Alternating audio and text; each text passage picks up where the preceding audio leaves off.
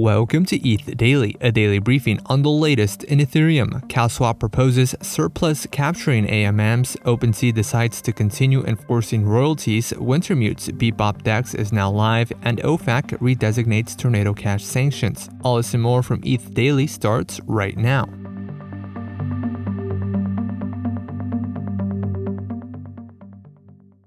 CalSwap technical lead Felix Leupold proposed the launch of surplus capturing AMMs, a new type of AMM focused on protecting liquidity providers from maximally extracted value, also known as MEV. According to Leupold, LPs lose money to arbitrageurs in traditional AMMs compared to LPs that actively rebalance their portfolio. Majority of arbitrage value is paid in the form of priority fees to validators. Surplus capturing AMMs aim to capture surplus revenue for liquidity providers by executing trades at the new equilibrium price. Sandwich attacks are also avoided as CalSwap only provides one price per batch. The new revenue stream could also lower AMM fees for traders. OpenSea decided to continue enforcing creator royalties for all existing collections on the marketplace. The decision comes after pushback from NFT creators after revealing plans to make royalties optional. OpenSea already introduced optional royalties on new collections that failed to implement a new on-chain enforcement tool. The tool allows creators to create permissioned NFT collections by blocking contracts from marketplaces that do not honor creator royalties, such as Blur, Luxor, and X2Y2. OpenSea also advised creators to no longer link to fee-avoiding marketplaces. OpenSea is still the largest NFT marketplace by trading volume. Bebop, a new DEX developed by Wintermute, is now live. The exchange offers one-to-many and many-to-many token trading, allowing traders to swap multiple tokens in a single trade. According to the exchange, the feature saves upwards of 65% on gas fees compared to individual swaps.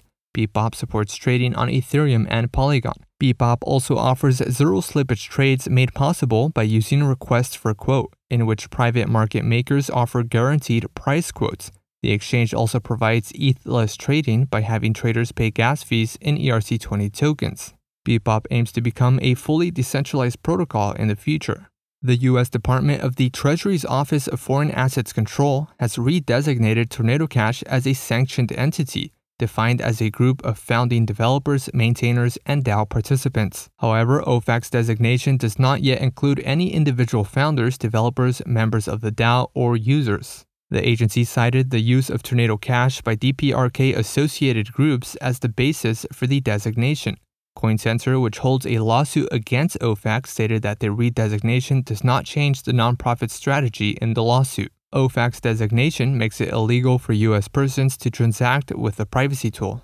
And lastly, ZK Rollup-based Layer 2 network Loopring now supports rETH, the liquid staking token by Rocket Pool. Loopring users can now swap Ether for rETH through the project's Earn portal. The network also supports staking via Lido's wrapped staked ETH token. Staking withdrawals, however, are unavailable until Ethereum's Shanghai upgrade.